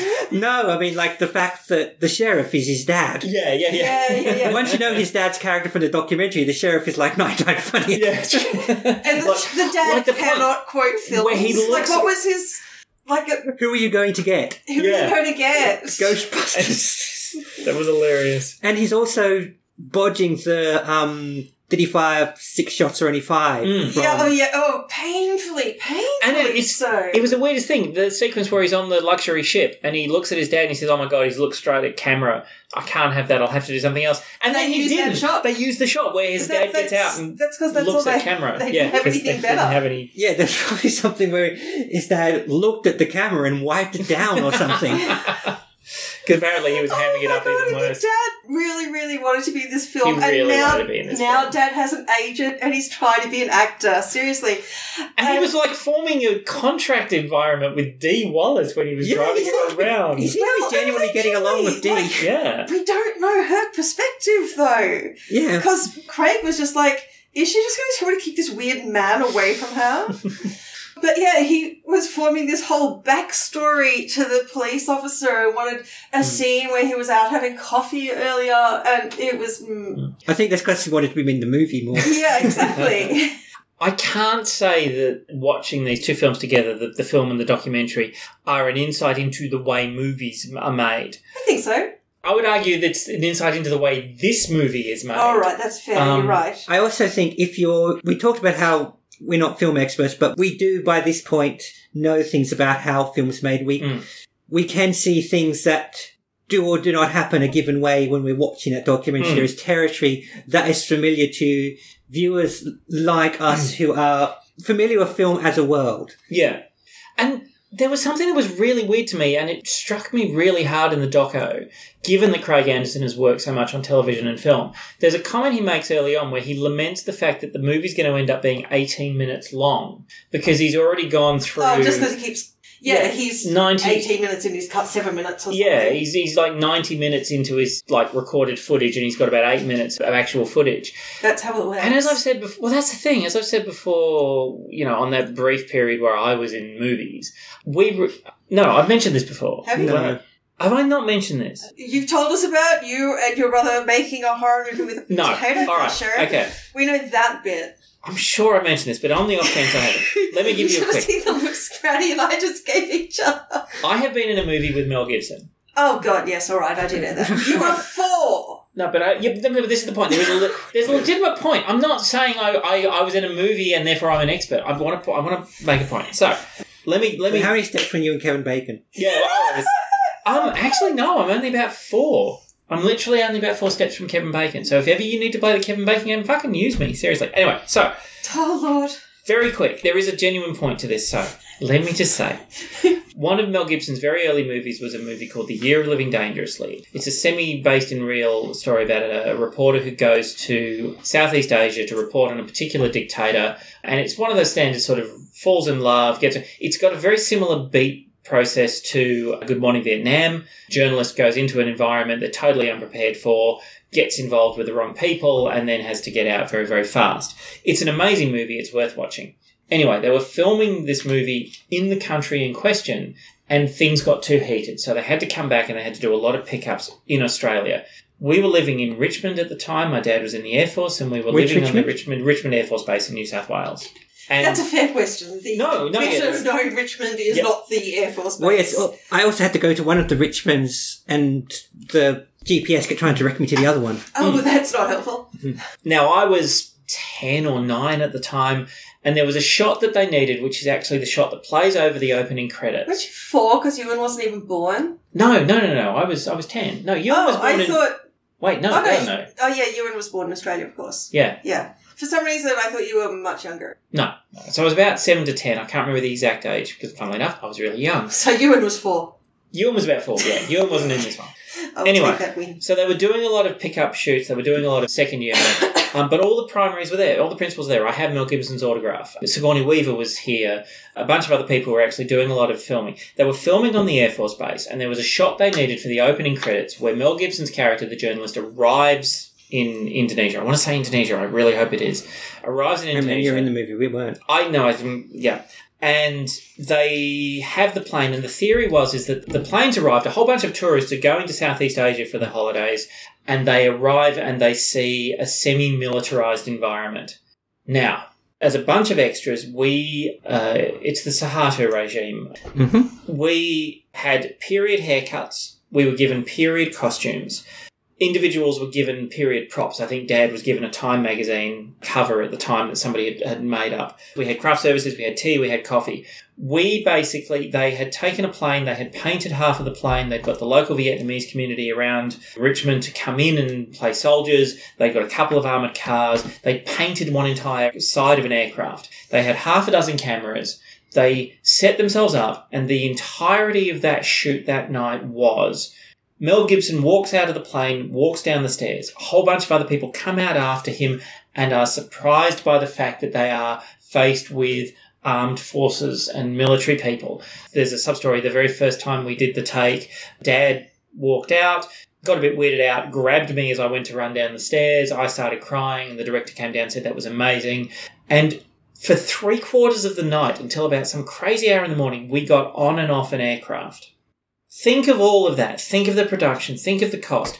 We are literally 30 seconds of blurred footage under the opening credits. You cannot see anyone. This was in the 80s. This was a second-tier Australian movie. And I think they talk about with documentaries, it's something crazy. Yeah, like documentaries are used 10 to 1 or 20 to 1 ratio of filmed stuff versus what you keep. The idea that someone like Craig Anderson, who has worked tangentially in the industry for so many years before he's finally made his movie, could be blindsided by the fact that he's cutting so much out of his footage. Well, you do lose a lot less on telly. Okay, all right. Actually, that might be it, yeah. So he wasn't necessarily expecting that, because you film a couple of versions and then you go to the next sequence and you film a bit more. Yeah, even though the markets are now very different, and for some things it's changing, especially when you're talking, going to kind of hold up America as the industry here, because it's where the divide was greatest for a while. It's not seen that this happens now, but it still stems from the idea that television would be consumed and dropped. Mm-hmm. Films may be reviewed again and again. The BBC syndrome, where they basically just burned, over-recorded tons of stuff and never used it again. Even only 10, 15 years ago, you didn't issue entire television series in home media format. And that was because it was meant to go week after week. And of course, part of the thing going week after week is you can't just add another 3 months to your shoot. No. I mean, that is difficult in film, but we always hear of films that, we've delayed the release of this film from, May 2019 to January 2020. Okay. And we, the viewers, go, oh, bummer, but we accept it as a thing that happens. Even now, if you've got like 13 weeks of television and, you've got a tighter schedule, and chances are you've already booked in that release date and other things have been based on your release date. So if you've got how you want episode 1 to go and you've got all that stuff in the can, you're going to move on to episode 2. You might there will likely be some extra stuff, especially as we go on in television and film, the divide gets less, but... You're not filming it in one big glut. You're filming it basically as a... Yeah. I mean, look at the DVD sets, which I disregarded only a second ago. But you get a season of television, you get 26 episodes, and there'll be a featurette of deleted scenes. Yes. Yeah. You get a film, which is 2 hours of main content, and you'll get a feature of deleted scenes the same length as for that entire season of television. Yeah. Jesus. Now, there are huge exceptions to this. There are films that are just made go to woe and barely have a second left over. I mean, especially when you talk prestige event series. Oh, Callum has Where today I learned face. No, you're absolutely right. I've suddenly realised Craig is filming this like a TV show.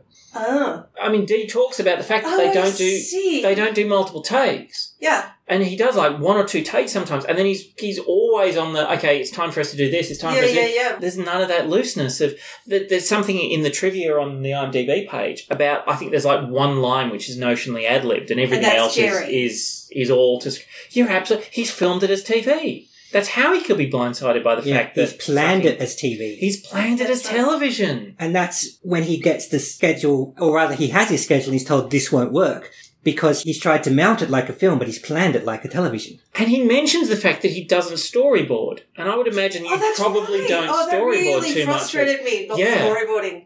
And I would imagine that probably if you think about something like, say, throw Home and Away or something like that, they probably don't storyboard every episode. You couldn't. You've got half a dozen fixed track shots. This is the beach sequence. Yeah. This is the outside, the whatever. You've got the 17 different positions that you stick your camera and your extras and so on. So you don't need to do all that storyboarding. You don't need to do all the stuff for film, but he doesn't have that. Wow. Sorry, that's a genuine headcanon on that He has no pre-existing standing sets. I mean, yes, the house exists, but they still need to work out how to use all Which this. they scope at fucking 2:00 in the morning. That was hilarious. And waking up the people inside. We're real fucking close to the house now, Gary. Okay, just so you know. And in case you didn't want to shine any big fucking lights. Yeah, sorry, go. On a regular TV series, and it sounds like most of what he worked on was that, Yeah. he would have known, or I'm not sure what his job was each time, but people make it would have known what they had available for running series. Like you compared it to Home and Away. They would know they've got this place, this place, this place. Yeah, that's right. And they know exactly how the lights work in those places. And chances are they have lights there already. Yeah. Exactly. And the other thing is that he actually talks about when he had to go back and do more work to get money. It's interview, which is a bog standard format in television. You've such and such an angle, 2 cameras, 17 lights, all in such and such a position. You film the main, you film the back person in the other direction. You've got the camera set up in a certain way. You've got the seat set up in a certain way. Yeah, it's all stuff he would never have. Wow. Sorry. And again, you're right. We're talking broadly again because of what I've said about the changing nature of both industries. But television has traditionally been a lot more forgiving of longer takes and shots. Yeah. Because that's what we do. Yes. Well, we do. That's what they do. FYI, you were probably about 8 years old. They had a $6 million budget for the Year of Living Dangerously, which is the equivalent of about $30 million now. Wow. And that makes sense. It's pretty different. Because like I said, and even then, but we kind of got the impression it was tight. And they literally, 3/4 of a night to film a sequence that ended up being 30 seconds under the opening credits. And you can't see any of us. I mean, you can kind of get a blurry image of me in the background. But there were, 24 people that were getting on and off that plane. Yeah, they went to all the trouble of giving your dad a period time magazine. They gave us haircuts. They literally sat us all down and gave us haircuts. And we had food and we were taken care of. And they had armed all of the Vietnamese people that they brought in. They put them in armour. They were They Realistically, painted probably generic Asian that's around the base. It wasn't even. We have just heard that Vietnamese people playing Indonesian people. Well, yeah. Yeah. You know, but there's that whole sort of North Korean, South Korean. Oh God, which actor was it? There was oh my God, no! It's my girlfriend's brother. My girlfriend's brother has been generic foreign person of incredibly wide range of. What are you talking about, Callum? So my girlfriend, Brooke. yes, has a brother. Scott. No, Okay. Toa, who That's is her cousin. No, It's not her brother. was an adopted. family Is member. is there any members of the family Sorry, I right think it here was in the cousin. building that we could check I with? thought it was a cousin. I thought it was like. Oh no, you're right. It's a cousin. Sorry. Okay, let me rephrase. Right. So start It's again. all the blank little... She's like in the other room. Yes. You could ask Okay. her. So Brooke has a cousin Absolutely gorgeous cousin. who is neutrally foreign and has been indeterminate foreign person and has played a range of nationalities. And so it's the same sort of thing. Yes, you know, you have a Vietnamese person, therefore we can make them Indonesian, or they can make. It's the joy of being in white film, apparently.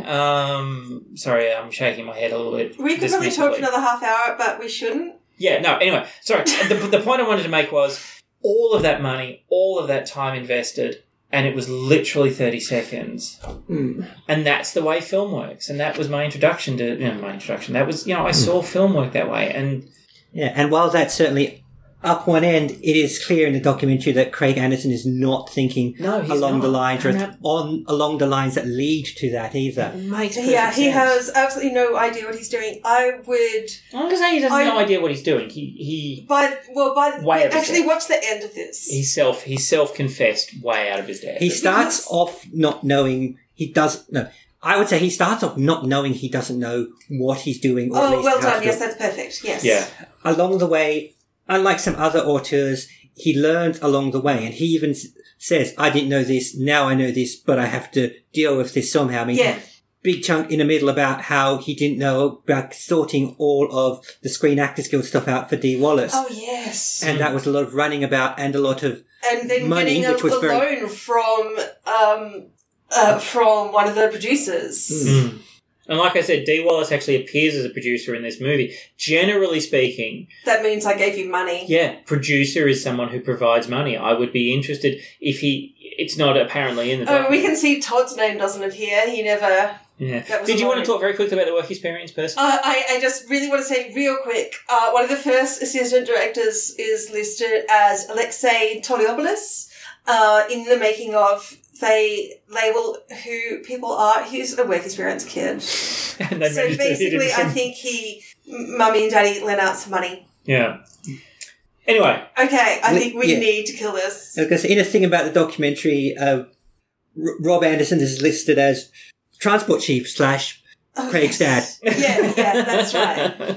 So I would absolutely say watch this, like if you're interested in filmmaking, watch Red Christmas purely so you can go on and watch... Treat it like a Ramona Clef. What's the word I'm looking for?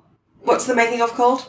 Horror movie, a low budget nightmare. Thank you. Yeah. Oh, sorry, rather film. Sorry. Yes. So watch Red Christmas just real quick and then you can go and watch a horror movie, Low Budget Nightmare. But It's treat really them as, well watching. as commentaries on each other. For the sake of it, for Red Christmas itself, it's totally acceptable. But with that fully realised documentary about the process, it's amazing. Yeah. It's almost, they should be, hey, if we happen to know some Australian movie DVD releasing organisation, let's call them Umbrella. They've got the on-demand rights to Red Christmas. Nice. Well, this Umbrella is one of the releases for this, but also is Artsploitation, which might be worth checking out in the future. Artsploitation. Artsploitation. Oh, yeah, I think I saw them listed for something else I was researching the other day. They were listed just alongside Umbrella for distribution. And Alright. to ask the question I always ask, is this exploitation? 100%, Absolutely. Yeah. 100%. Ticks so many of the standard usually boxes. we prevaricate for 20 minutes on No, that, but we've done enough. I'm totally on board with this. And Sadly, I think Craig may feel like he's exploited himself. Yeah. On this. I was actually going to say, where I've actually asked But previous... whose fault is But that's what is. Well, I think this is the sad thing: is he would say it was his fault. I am able to have the cognitive dissonance to say he has made a less than wonderful movie, but he is very much aware of what he's put himself through. And I would 100% agree, and this has been sold to Netflix US, but he still wants to make a Red Christmas sequel called Red Christmas 2 Coffin Birth. Yeah, that's so Wiseau Ed Wood levels of lack of self-awareness. Yeah. No, we are going kind of... We are hewing towards that. No, that's not the word either. We are leaning towards that kind of cult dodgy movie thing. I mean, someone has made a documentary about the making of this. A lot of bad films. Someone, it's he himself. Yeah, but the fact that it got picked up and distributed and it's out there to watch and it's not just something else shoved onto the DVD release of the film. True. Means there's a little bit of a cult and recognition thing already for it. So by the point we're at now, in reality, I would say the idea of making a Red Christmas 2 is, well, I wouldn't say it's necessarily going to happen, but the thought isn't completely unreasonable. Unreasonable, no. It'd be like if someone said, if Tommy Wiseau said, let's make The Room 2, we would say... Is that what happened? No, he's made another film. It's called Shark Movie. Yeah. Oh, God. Yeah. But, we'd go, well, yeah, because we know that The Room became this cult weird thing, that it makes sense to try to make another one. The problem that has, and I'm surprised we haven't looked at this concept before, we may have at least discussed it as people rather than podcast, is trying to make a sequel to a so bad it's good movie, because most of the time you didn't make it was so bad it's good on purpose the first time. Well, Daria, we are sat here because we're watching Birdemic 2 after this. Yeah, but the thing is, James Nguyen doesn't know he made a so bad it's good movie. No. He thinks he made a very good movie and he made another very good movie and he's trying to make a third. He's trying to make like Thirdemic or something. If they don't call it that, that's a crime. Yeah. But the people who made Maniac Cop, that's the one that... Maniac Cop, I love that. Yeah. Oh, okay. I expected you all to meet blankly when I introduced a cult movie. I know. You know Maniac Cop? I genuinely don't know it. I think I may have got to it through Cynthia that I used to work with, who was very awesome. Oh, cool. Yeah. On a review channel I love that reviews cult and SPIG and just weird films. Give him a shout out. Oh, Movie Nights, hosted by Alison Pregler. Props. She has said that by the time it came time to make Maniac Cop 2, everyone knew why it was famous, even the people who made it, which meant it was very hard to replicate what people liked about it. That's why I know it's Bruce Campbell. Yeah. And this was, and this has been my question about... No, hang on, it's Samurai Cop. Ah. So we're not after Maniac Cop here, we're after Samurai Cop. Yeah. Right. Everything I just said was about...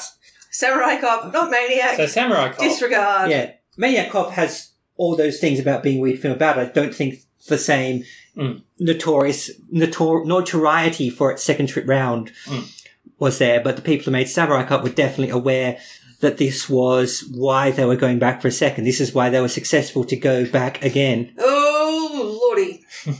That does not look great.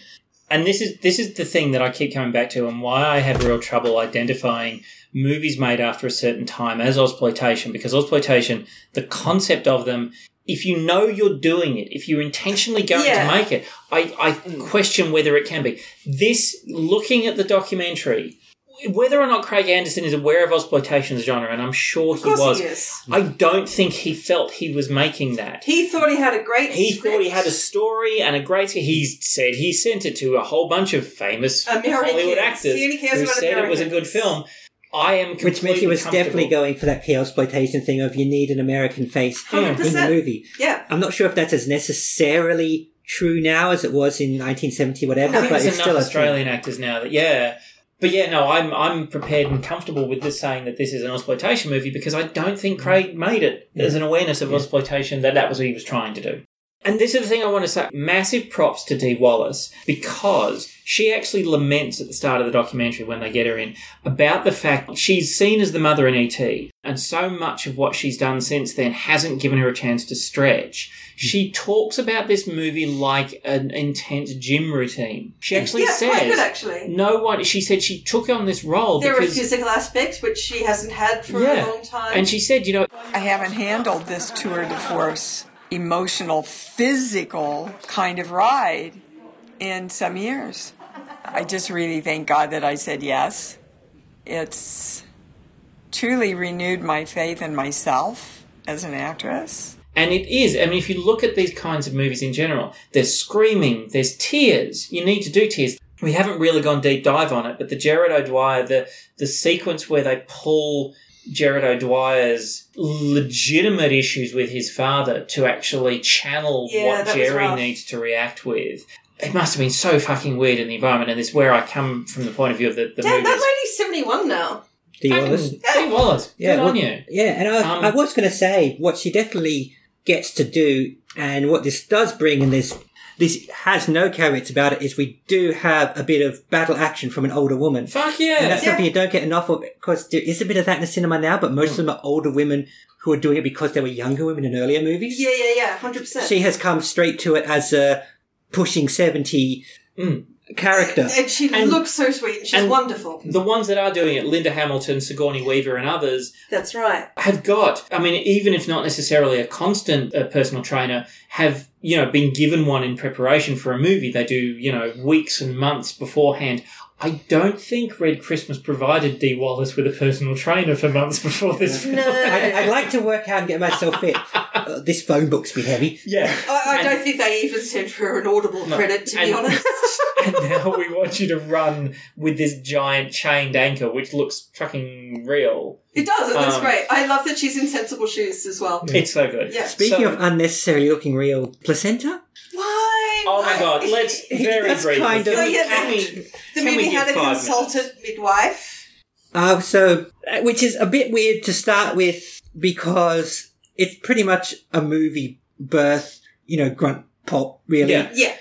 So how much consultation you need for that other than watching other movies? Yeah. I mean, it's... Or Buck and Google. But again, it's not an obstetrics documentary, so movie birth is fine. Movie birth is fine. I mean, like a movie pregnancy with half a bowling ball is fine. And for some reason they found it essential that when she gives birth, that the placenta and cord are there, which granted are pretty much absent in any other movie birth. That's right. And I'm going to actually call you on they. Craig decided... Yeah, this is totally Craig, because Brian AD. Moses. And I just love I thought his name. consultant midwife might have been leaning on him for that and going, all the time in movies when they show births, there's never a placenta. Never a realistic placenta. Good Fucking for draw one we can make. Yeah, and that's the other thing. Okay, so he decided to break that mold and show the placenta, which really it barely does. In fact, the camera lingers on it. And the lighting in the room is so bad, it's relevant. And it's a red balloon with a purple tube coming out of it for all intents and purposes. It could easily have been made with red balloon. Yeah. I mean, placentas are pretty much blobs. Yes. Yes, very much so. I dare say, in fact, Brian Moses says this, I dare say the effects people could have knocked one together if it felt really necessary. That's right. I did feel sorry for Brian Moses several times. Yeah, red wet blob is not going to stretch your Harryhausens or your... Who was the guy who came up with all the alien effects and Dick Smith? Terminator? No, not Dick Smith. Different one, I guess. Must be a few of them out there. Stan Winston? Stan Winston, yes. We're not talking Stan Winston levels of ability to provide a red wet blob here. And the only reason we see it is because after the character moves out of the way, having given birth, is the camera stays on where she was to show us placenta. If they had just cut away when she started to move, which we would not have questioned, we wouldn't have seen there was or wasn't a placenta. This was not Chekhov's placenta. This was they didn't placenta. They didn't go completely wild and grab their umbilical cord and try to strangle Cletus. And that would have been fucking funny. Yeah. Or using it like a flail. That would have been hilarious. Yeah. I vote Dario remake this movie. I love it. I would be so All right. Let's wrap this. I think we're done, yeah. There's so much to still talk about. 4 hours later. You see this because it's... listener. Absolutely. Daria has commented in the past that when we simply all hate a movie, it's so much easier to edit because we don't go off on these tangents. For wonderful... C plug.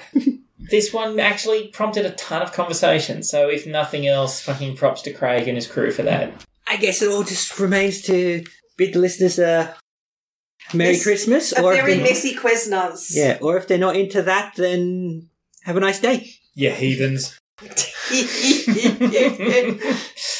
And are we going to score this one?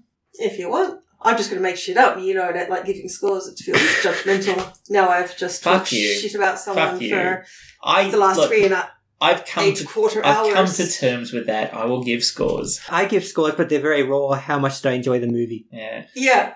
So it doesn't matter if I can see the production values are good or bad, or if I can see a deep story in how it was made or not. It's how much did I enjoy the experience of those, on a scale in this case, of 1 to 82 5. minutes. Yeah.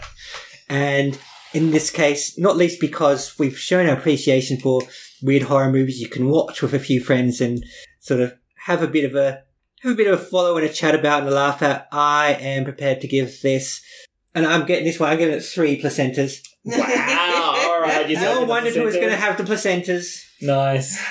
I was wondering. I'm going to give this 2 scores because I genuinely think that if you watch this in isolation, I don't think it's a good movie and it's got a fucked up level of tone. So if you were to just watch Red Christmas, I'm giving it 1.5 medicinal joints out of 5. But if you watch it in tandem with the documentary, if you see the two together, possibly then if you go back and watch it a second time, that combination... You don't need to do that. I tried it. Stop.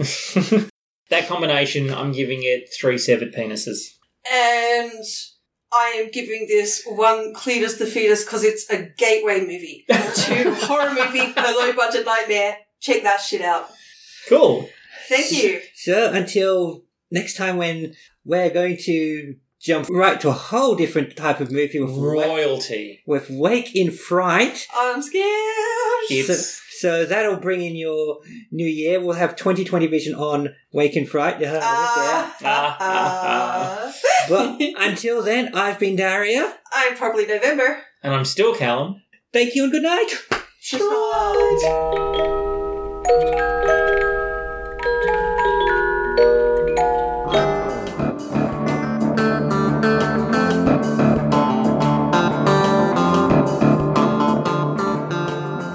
Thank you for listening to November Callum and Daria on the Podsploitation Christmas Special.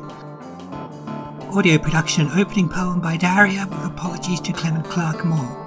You can find this show on your podcatcher of choice. Contact us on Facebook, on Twitter or Instagram as @Podsploitation or by email to podsploitation@gmail.com. If you would like to make us a Christmas gift by supporting the show, donations can be made at paypal.me/podsploitation. Theme music, Creation Time by Kilo Cuts. Find and purchase their work at www.musicbrowser.de. All other material used is for review or illustration only. No claim or infringement is intended and it remains the copyright of their respective holders. No jars of peanuts were harmed in the making of this podcast.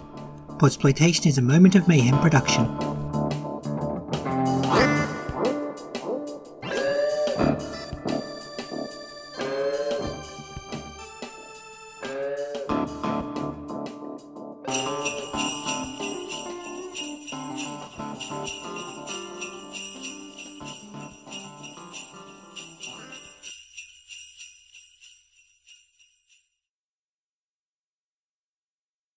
Melodrama.